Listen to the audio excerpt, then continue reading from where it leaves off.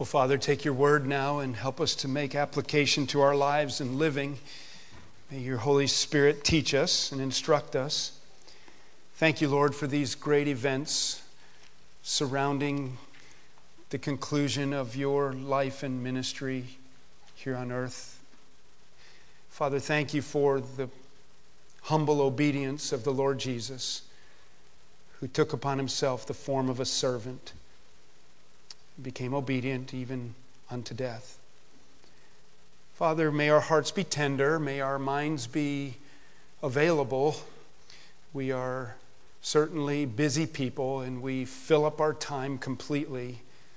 And so we may be here this morning ill-prepared to sit still and to hear and to listen. So may your Holy Spirit just calm us and quiet us, give us rest even as we hear your word, and may it renew us and strengthen us for another week of being light and salt in this world.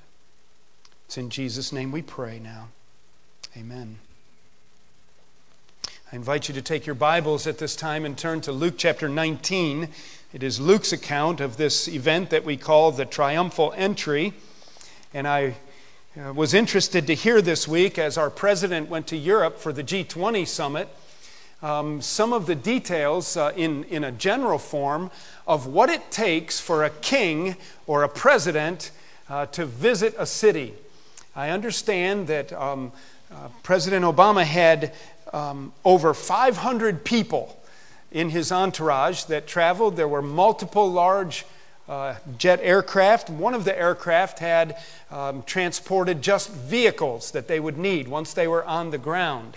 There were weeks of preparation. Some of you have a lot of insight in what it takes as Secret Service or security detail for a trip like that. And they had to examine the whole city, the rooms and so forth, and plan out every step and make sure that he would be kept safe, such as the life and times in which we live for world leaders. As we open to Luke chapter 19, what a contrast we see as King Jesus comes into Jerusalem. There is an entourage of people following him around at this time in his ministry. And in a moment I'll read Luke's account and you'll see that he will reference this following of people because of the miracles. And I hope you'll recall from John's account that we read in our scripture reading that particularly this resurrecting of Lazarus back to life has caused a real buzz. And it hadn't happened that long ago. And a lot of people, some as curiosity seekers, others as converts to following Christ, are just creating a lot of hubbub and a hum around him as he travels. I don't know how well you know your New Testament or the chronology of these days in Christ's life, but know that as we read in our passage in John and as we read now in Luke, that he has just taken a day to rest at his friends Mary, Martha, and Lazarus' home. And then the next day, this Sunday, some say Monday, he's coming into Jerusalem. And he has been talking for some time to his disciples about going to Jerusalem. And he knows that this is the countdown now that's really beginning. Kind of like watching a shuttle launch, and everybody's in countdown mode, and the time is coming, and the countdown's going to happen, and bam. And all that God has planned in Christ is going to come to fruition here this week. It's going to be a busy week. There's going to be a lot of teaching that will go on. That familiar passage in Matthew chapter 25, for example, where there's an extensive discourse on how the last days will be. That will be taught this week. Towards the end of the week, this is when he will meet for the Passover, probably on Wednesday night. He will meet for the Passover supper. And remember, having gone to prepare the upper room. And that's where he will meet with his disciples. And that's where he'll say, "This is my body," when he breaks the bread. That's where he'll say it for the first time. "This is my body which is broken for you." This is the week where he will pour the wine and he will say, "This is my blood which is shed for you." And this is after he enters Jerusalem. The next day he's going to go to the temple, and it's that familiar story, similar to the time early in his ministry. Here it happens again the last week of his ministry, where he quotes from Jeremiah and he quotes from Isaiah, and he looks around the temple court and he sees the abuse of worship that has been going on.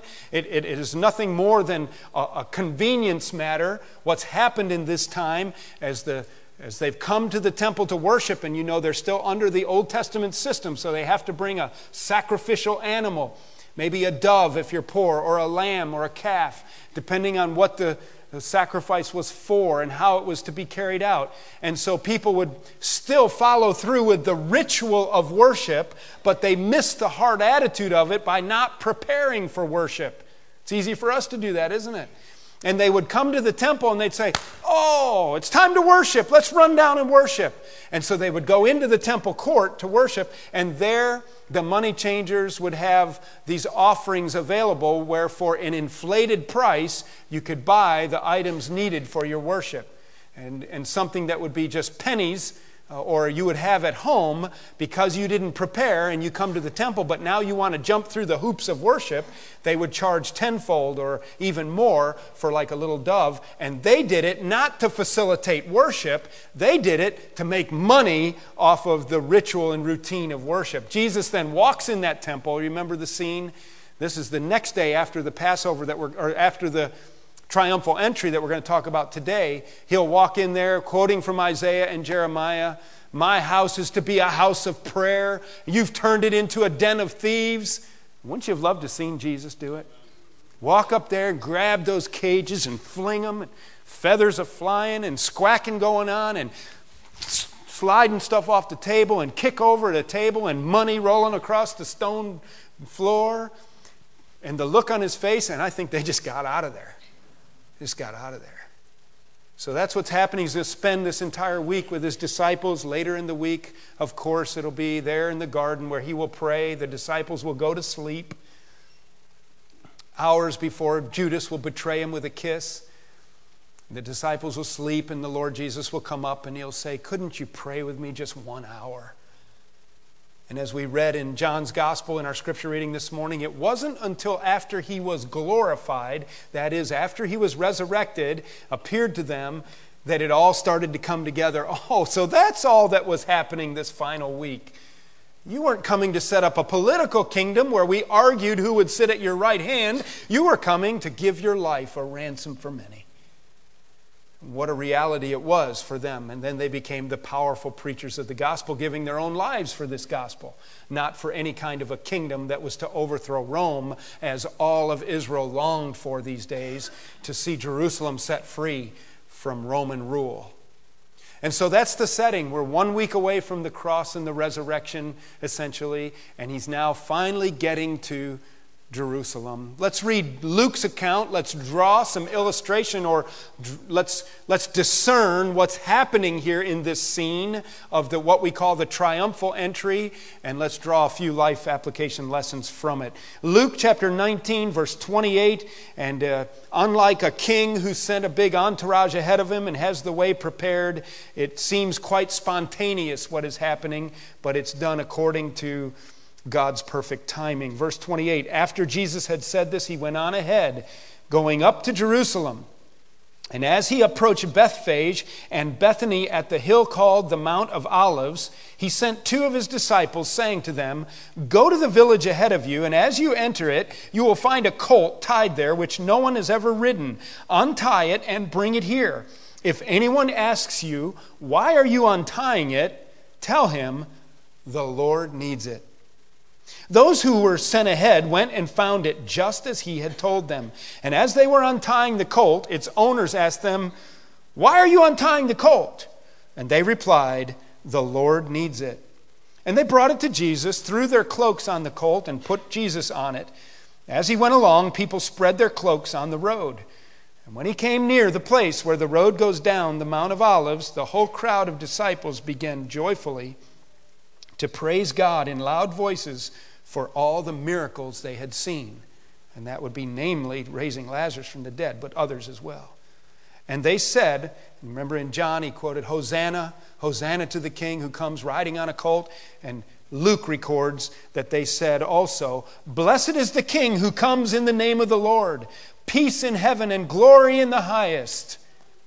And some of the Pharisees in the crowd said to Jesus, Teacher, rebuke your disciples.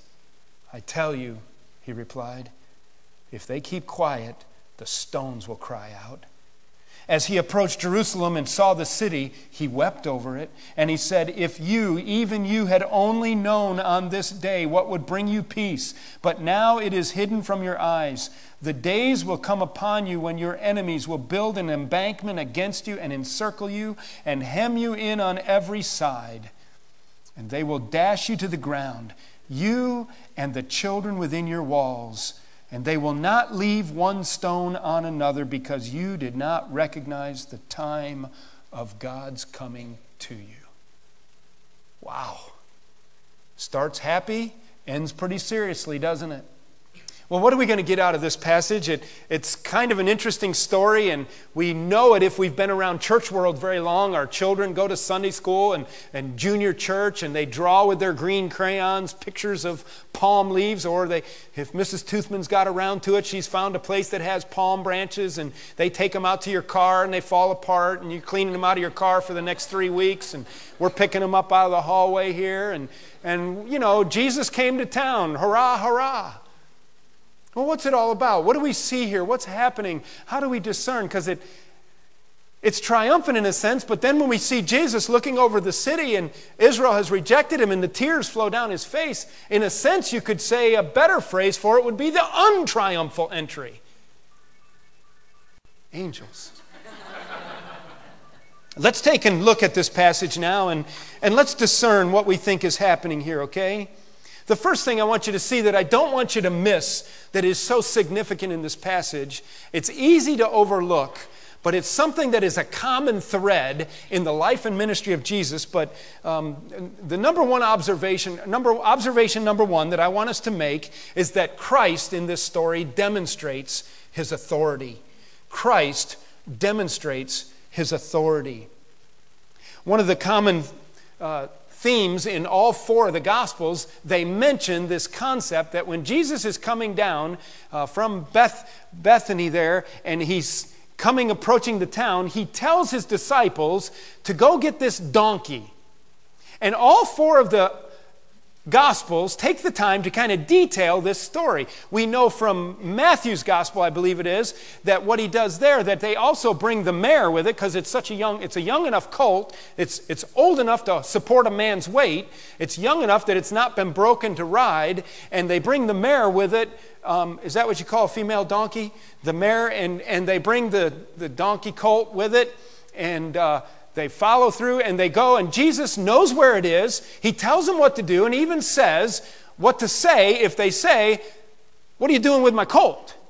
And you can picture this pretty easily, can't you? And some Bible commentaries raise the point that this is relatively familiar neighborhoods to Jesus, and that he knows a man who has a donkey that has a colt, and that he knows that guy, and all you have to do is say, "The Lord needs him," and they'll know who you mean by the Lord, and they'll be glad to give it to you. And you have things like this. I do this quite a bit, maybe abusing my role as pastor sometime. I'll say, "Go over to so-and-so's house and get their skill saw and tell them that Pastor Van said you could get it." As soon as they say that, "Oh, okay," I go over there. "Pastor Van said you have a skill saw." "Yeah, you need my skill saw?" "Sure." I think that's how they always react, as long as Pastor Van said it. And it's a little bit that mindset. Jesus knew these people. Tell them the Lord has, not that Van and the Lord are equal at all, but it's a parallel, you understand the mindset. And they say, "The Lord has need of it." I don't think that's what's happening here at all. I think that much like we see throughout the Lord's ministry, we simply see the authority of his deity on display. We see here nothing short of his omniscience and his omnipotence. Yes, he limited his use of his godness, so to speak, and his power as Almighty God. This is the one who spoke the worlds into existence. He's the one who created the colt. He's the one that Paul says in Colossians chapter 1, verse 16, All things were made by him and for him.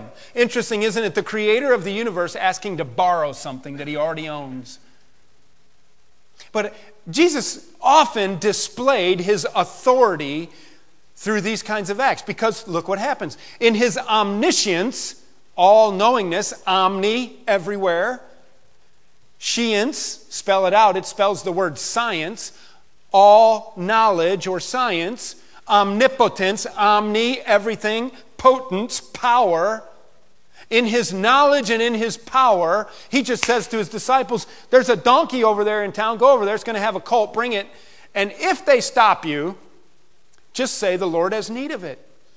They go, and you can see the guys, they're up on the porch. These two men walk up, start untying the colt. Yo, hey, what are you doing? Hey, the Lord has need of it. I think that's what we're going to change our expression to now. Not that Pastor Van said we could borrow it for the church work. This is the Lord's work. And so whenever we need something, we'll send somebody to your house. We'll say, can we borrow your chainsaw? The Lord has need of it. And you should say, of course. He owns it, right? They're doing a work project at church. That's what you'll know. It's the Lord's work. The Lord has need of it. And that's kind of neat. I kind of like that expression. The Lord has need of it. Need it? The Lord has need of it. Take it. It's not mine. But I think what we have here in the same way, think about this. Then don't we often see Jesus like this? Walking up on the shore, early in his ministry, and there were the disciples, tired and weary from fishing all night and catching no fish. And Jesus says, have you caught any fish? Nope. Fish aren't moving tonight. Cast your nets on the other side of the boat. I don't think so. I've been fishing all night. I'm not throwing that net out one more time. I've thrown it out 1,000 times tonight, and we haven't got anything but seaweed. I'm going home. I'm going to eat some bacon and eggs. Well, not bacon. I'm going to eat some eggs and some toast, and I'm going to go to bed. All right? And Jesus said, just do it. Cast the net. You know the rest of the story, don't you? Cast the net. The net's filled with fishes. What's he doing? He's demonstrating as he just passes through and his connection with these people who he is in the authority that he has over nature. It happened all. Jesus, wake up! Jesus, wake up! We're going to drown. This boat's going to tip over. Caught me by surprise, guys. Of course not. Peace, be still. His authority. His deity on display, isn't it? And so as we celebrate the Passion Week and as we see our Lord coming in, it's nothing short of another demonstration of his authority, making another statement. People, I am who I say I am. Don't you think it would occur to them as well? This colt, never before ridden upon. You know what happens when you ride upon an unbroken colt. You get a jolt. You get knocked off. Not our Lord. They throw their coat on it. He sits on it. Off he goes. And you have to say, how does he do that? He's no ordinary man. In fact, what we've just seen is omnipotence. How did he know that colt was here? That's his omniscience. We see that we have the King of Kings and the Lord of Lords coming into town here. Second thing we see in the story, after the colt story, it involves the colt. Notice that he tells him to untie it. They put his coat on it. He says, verse 34, the Lord needs it. They brought it to Jesus, threw their cloaks on the colt, and put Jesus on it. And as he went along, people spread their cloaks on the road. This is a king's welcome. They're anticipating, of course, a great political shift. In their minds, they don't get it yet. They long to be free from Roman oppression, but what is Jesus doing right now? Don't miss this moment of significance. Second thing we see, not only has he demonstrated his authority or his deity, but in a like manner, he authenticates his identity. He authenticates his identity here. What do I mean by that? Let's do something together we haven't done in a long time, if ever. Let's turn to the book of Zechariah. You say, oh man, I can't do that. Yes, you can. Here's how you do it. Flip back to Matthew. Everybody knows where Matthew is, right? Flip to Matthew, and then take your left hand and turn through the Italian prophet Malachi, okay? And then you get to Zechariah. There he is, right there, Zechariah, right there. You know when Zechariah lived?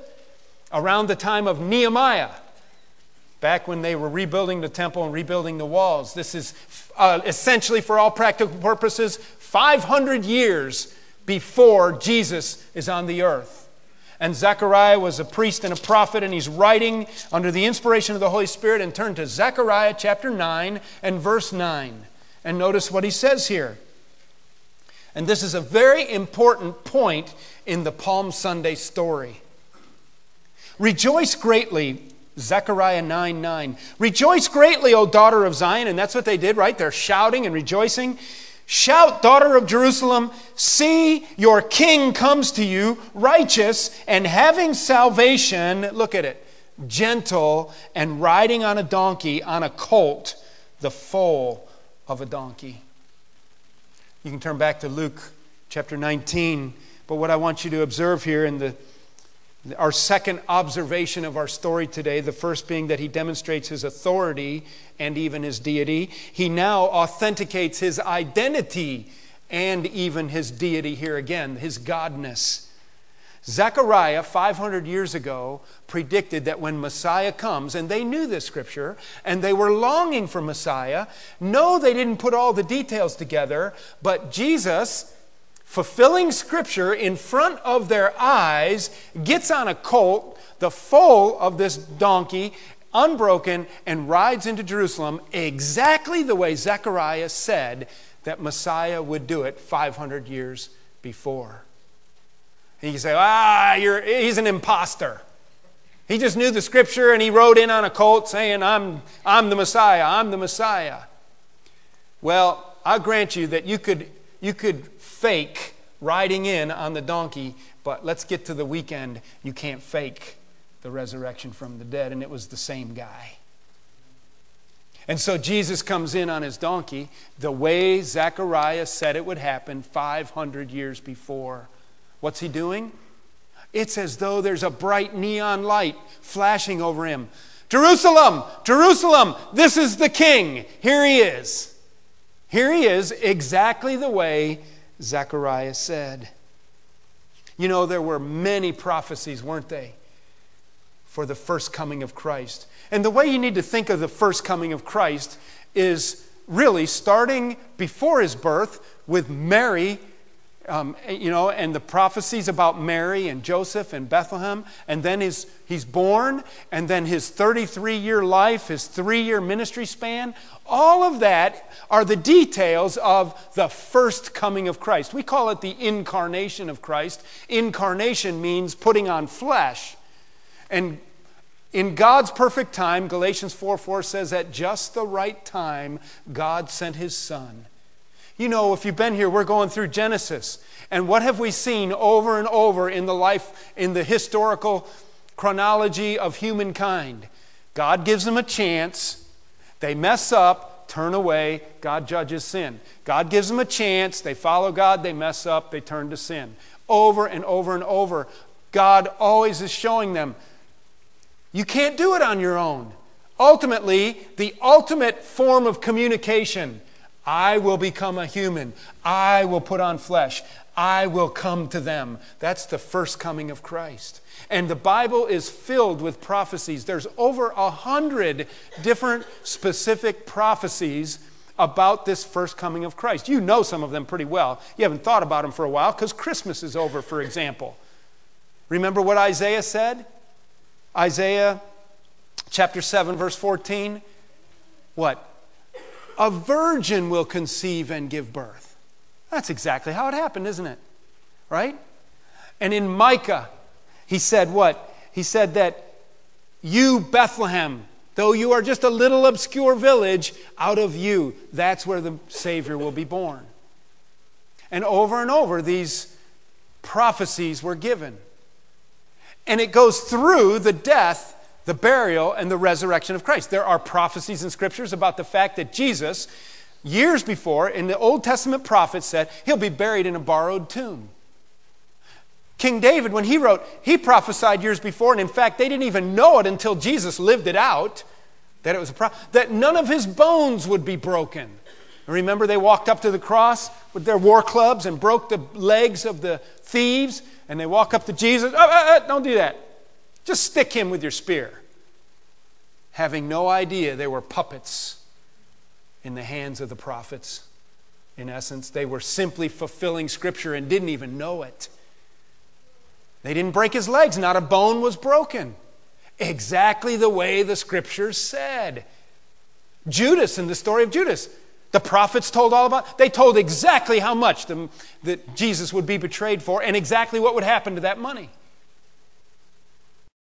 Over and over in his first coming, there are multiple prophecies lived out before their very eyes. And listen, as we're on the road into Jerusalem this day, and we see him coming on the colt of a donkey, and we see them throwing down their coats, and we hear what they're saying, we are seeing Scripture fulfilled before our very eyes, therefore authenticating the very identity of who this is.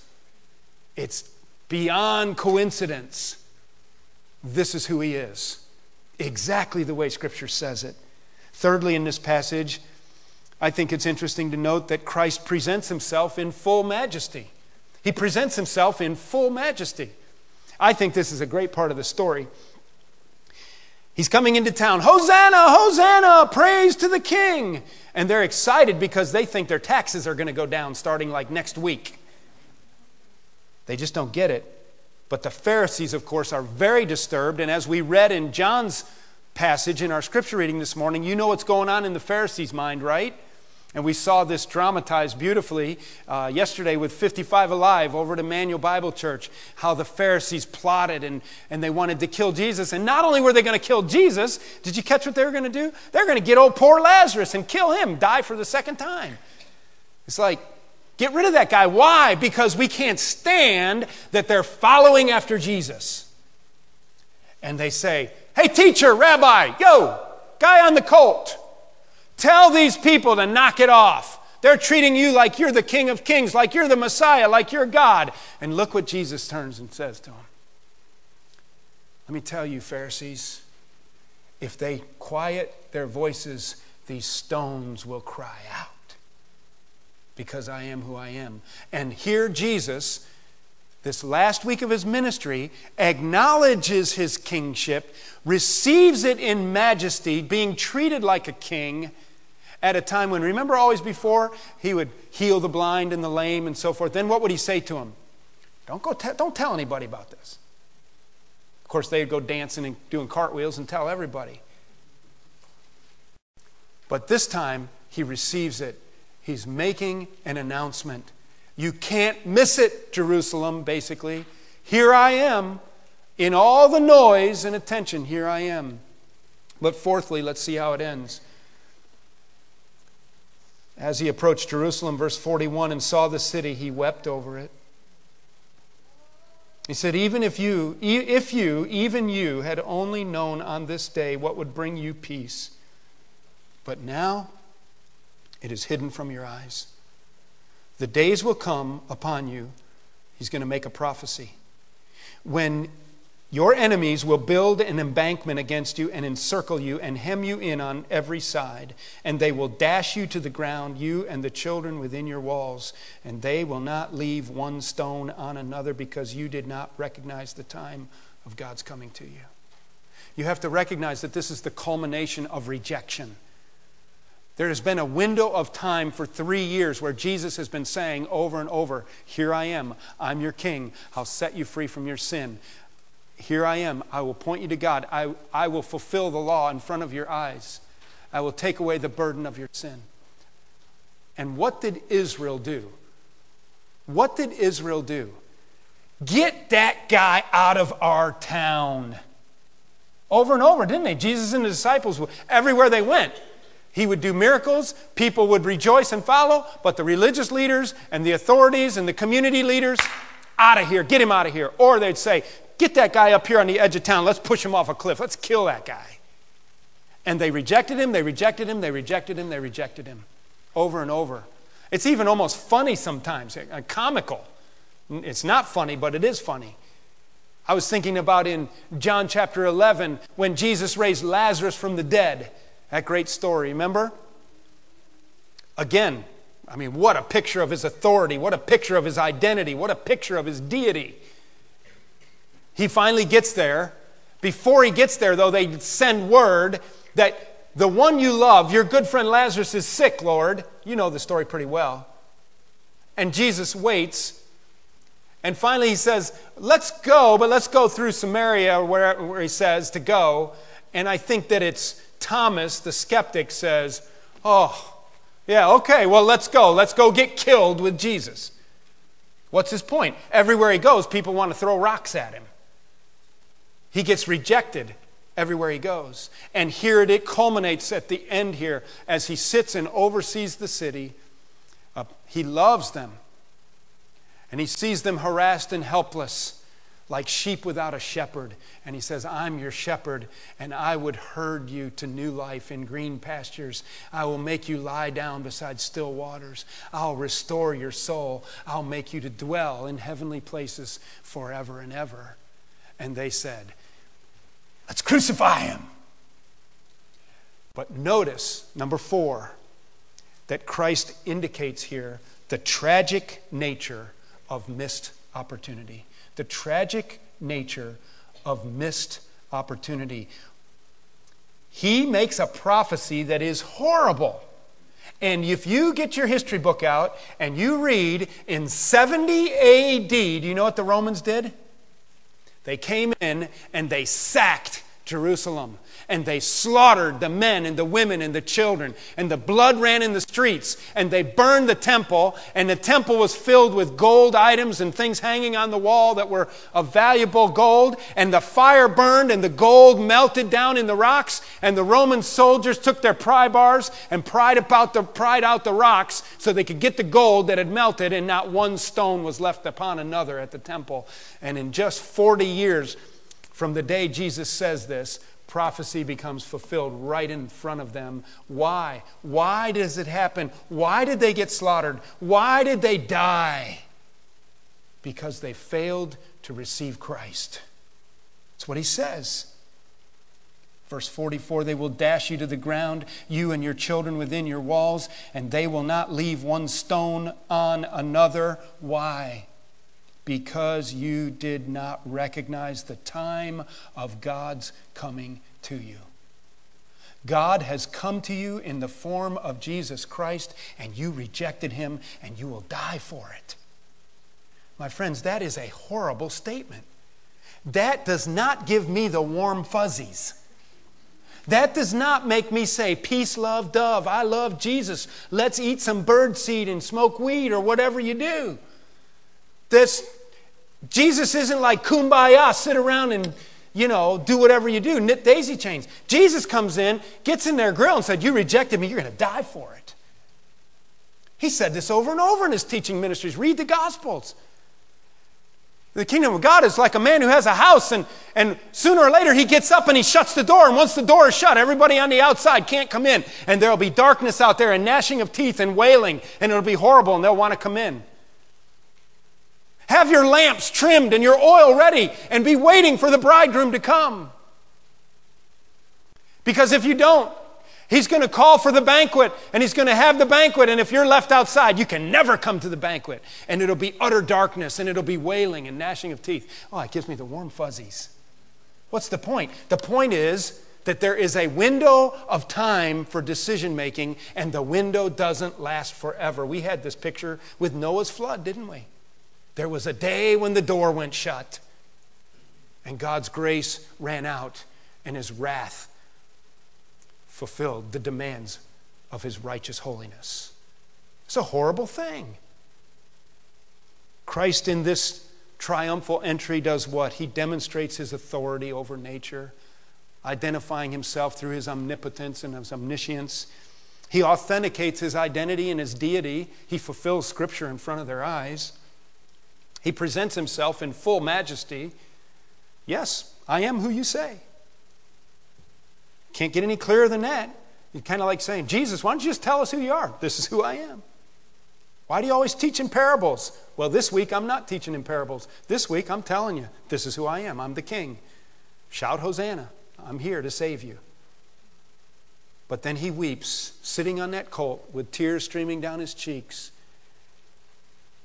And he identifies for them and indicates the tragic nature of the missed opportunity that Israel had.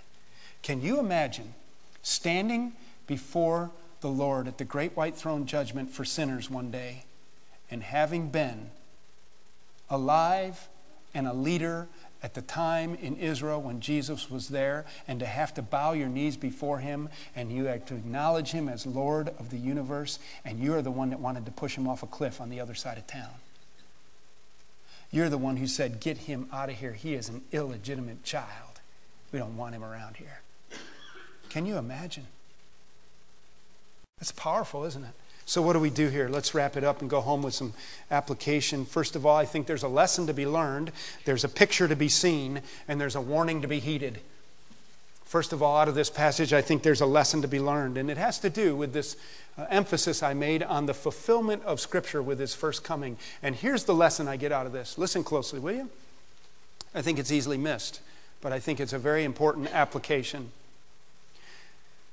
I just talked for a few minutes about how Jesus came in, fulfilling Zechariah 9:9 right before their very eyes, and many other prophecies. The lesson that I get out of this is that if in the first coming of Christ, every prophecy was fulfilled literally before their eyes, then when I open my Bible and I read about the second coming of the King, I have to believe that they're going to be fulfilled literally right in front of our eyes. You see, there's a great movement, even in evangelicalism today, to say that the second coming of Christ is a very spiritual thing, that it's not really literal, and that it's fulfilled by Jesus just kind of living in your heart. There won't really be a millennial reign of Christ. There won't be this great tribulation. The book of Revelation is just picture stories about how it might be, and it's sin. And in fact, most of it was fulfilled in the cataclysm that took place when Rome attacked Jerusalem in 70 AD. That's really when much of the book of Revelation took place, in 70 AD. But we see promise after promise, don't we? We see teaching after teaching in the New Testament that there is a second coming. Jesus himself looked at his disciples, didn't he say, according to Acts chapter 1, back up just a minute, in Acts chapter 1, remember after he rose from the dead, he ascended into heaven, and they stood there gazing up into heaven, and the angel spoke to him, and what did he say?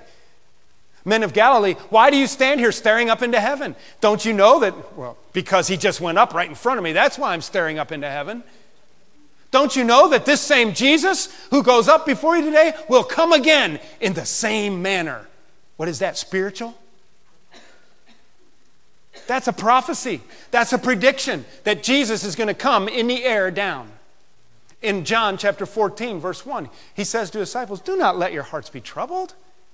Guys, relax. Rest. Do not be anxious. I'm going to prepare a place for you. And if I go and prepare a place for you, I will come again and receive you unto myself, that where I am, there ye may be also. Is that spiritual? His first coming was carried out in detailed literalness. I believe his second coming has to be treated the same way. You don't mess around with it. If Jesus said he's coming back, he's coming back. He hasn't come back yet. Apostle Paul said, in a moment, in the twinkling of an eye, the dead in Christ are going to rise first, and then we who are alive and remain will be caught up together to meet the Lord in the air. Hasn't happened yet. It's going to happen. We say, oh, dead bodies aren't going to come out of the ground and be reunited with their spirit in the air, and then we'll be caught up with them and right through the ceiling. It says in 1 Corinthians 15 that you will be changed. And that which was sown in mortality and in death will be raised in immortality. And in a moment, in the twinkling of an eye, our bodies, if we are alive and remain at the second coming of Christ, will be changed and transformed, and up we'll go. We'll be able to go right through the ceiling. It's a new body you'll have in a moment, in twinkling of an eye, when that trumpet sounds. To meet the Lord in the air, part of his coming the first phase of his second coming. It says, prophesied clearly, that his feet are going to come down to this Mount of Olives right there. And when his feet hit the mount, it's going to split wide open. He's going to conquer his enemies, Revelation says, with the sword, the word that comes out of his mouth. Listen, why would I hold to the literal first coming of Christ, detailed in prophecy, fulfilled literally in front of my eyes, and then say, oh, all that stuff, you can't really understand it, and it's not really going to happen, and it's kind of spiritual stuff. Let's pray so we can go eat our refreshments. I'm telling you, the lesson to be learned here is that if the first coming was fulfilled so literally in front of our eyes, even riding a colt right into Jerusalem, the second coming is going to be just as literal as far as I can tell. Don't mess around. Do you see the stage being set? Do you see some of the prophecies of Scripture of a one world government, of a one monetary system, of a one world religion? If you can't see the stage is being set for that, you're helpless and hopeless. It's like it's in bright neon sign what's going on around us. No, I don't know when he's going to return, but it's going to happen. Secondly, this is a picture. And I think it's important to notice that Jesus comes to Jerusalem and he acknowledges that he's the king. And he says, here I am. All you have to do is receive me. But notice this. The picture is one of a gentle shepherd, one of a gentle prophet, a gentle king. He had the authority to come in on a big white stallion with an army with swords flashing, and he comes in gentle, riding on a colt, because Jesus never forces himself on anybody. He just tells you the truth, and it's the truth that'll set you free. He invites you to come unto him. He'll set you free from your sin today. A gentle, loving Savior, willing to lay down his life for you and for me. What a picture of humility and humble obedience. Thirdly, not only do we have a lesson to be learned, that prophecy will be fulfilled literally, we have a picture to behold, and that's of a gentle, loving Savior. But finally, kind of getting strong again, is a warning to be heeded, because look what he says to them. Because you did not recognize the time of God's coming to you. The warning is you have to recognize it when God comes to you. Because if you reject, it can be everlastingly too late. I have this picture in my brain of old Ray Toothman. He was a great guy, huh? And he, Ray was a computer guy. And he had this, I don't know, it was a BlackBerry or what it was, this handheld Palm Pilot thing. And he's over in the ICU at Jefferson Memorial just a couple days before he will essentially lose consciousness for the last time in his life. He knows something's really wrong.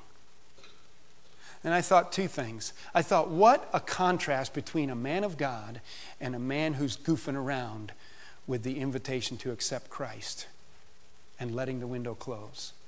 Ray said to me, Pastor Van, he's playing with his calendar, get out of the way, would you? I'm watching the Steelers game. Guy's got an aneurysm. Guy doesn't know what's going to happen. He said, you know what? I'm not worried a bit, Pastor Van. He said, you can't threaten me with heaven.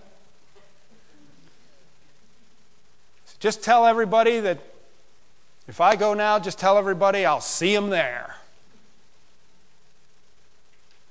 Need I any more evidence for a faith than watch a godly man die? How much different than a guy who wants to watch the Steelers game to fill his mind because he wants to not think about these things. My friend, the window only stays open for so long. And one day you can be playing with your Palm Pilot watching the Steelers game, and the next day you're in a deep coma with an aneurysm burst over in Johns Hopkins University, and you never come to again. Think you're going to get saved on your deathbed? You're playing with fire. What did Israel think? God condemned them. It's a warning, isn't it? That today is the day of salvation. You say, Pastor Van, that's what I love about your church. I just get so encouraged on Sunday morning. Listen, to have the words of everlasting life in our hands and not speak the truth in love, I refuse to do that. I'm not going to tell you everything's okay, because it's not. We have a sin problem. And we need a Savior. And we have one. And He rode into Jerusalem that day. And He fulfilled it right in front of their eyes. My friend, the warning today is that people who reject Christ, while they have Him there calling on Him, is that if you don't recognize the time of God's coming to you, you can face in eternal judgment. Today is the day of salvation. In fact, God does love you, and He loves you so much that even though you're a sinner, that He sent His only Son to die on the cross in your place because His holiness demanded a penalty for our sin, and we couldn't pay the price. But then King Jesus walks in and He says, I'll take their sin upon me. So that when a holy God looks at us, He doesn't have to see our sin and our issues. He sees the righteousness of Christ. Amen? Amen. And so will you accept this King Jesus? He came to Jerusalem that day. He died on a cross. He was buried and He rose again, authenticating His message. He ascended into heaven 40 days later, and at a time unknown to us, He will return again in the same manner that He went up into heaven. Are you ready? We're planning a sunrise service next week, but He could come in the meantime. You never know. Let's bow our heads and pray, please. As I close in prayer, would you acknowledge your own heart and mind today? Do you know Jesus as your Savior? Do you recognize your sinfulness?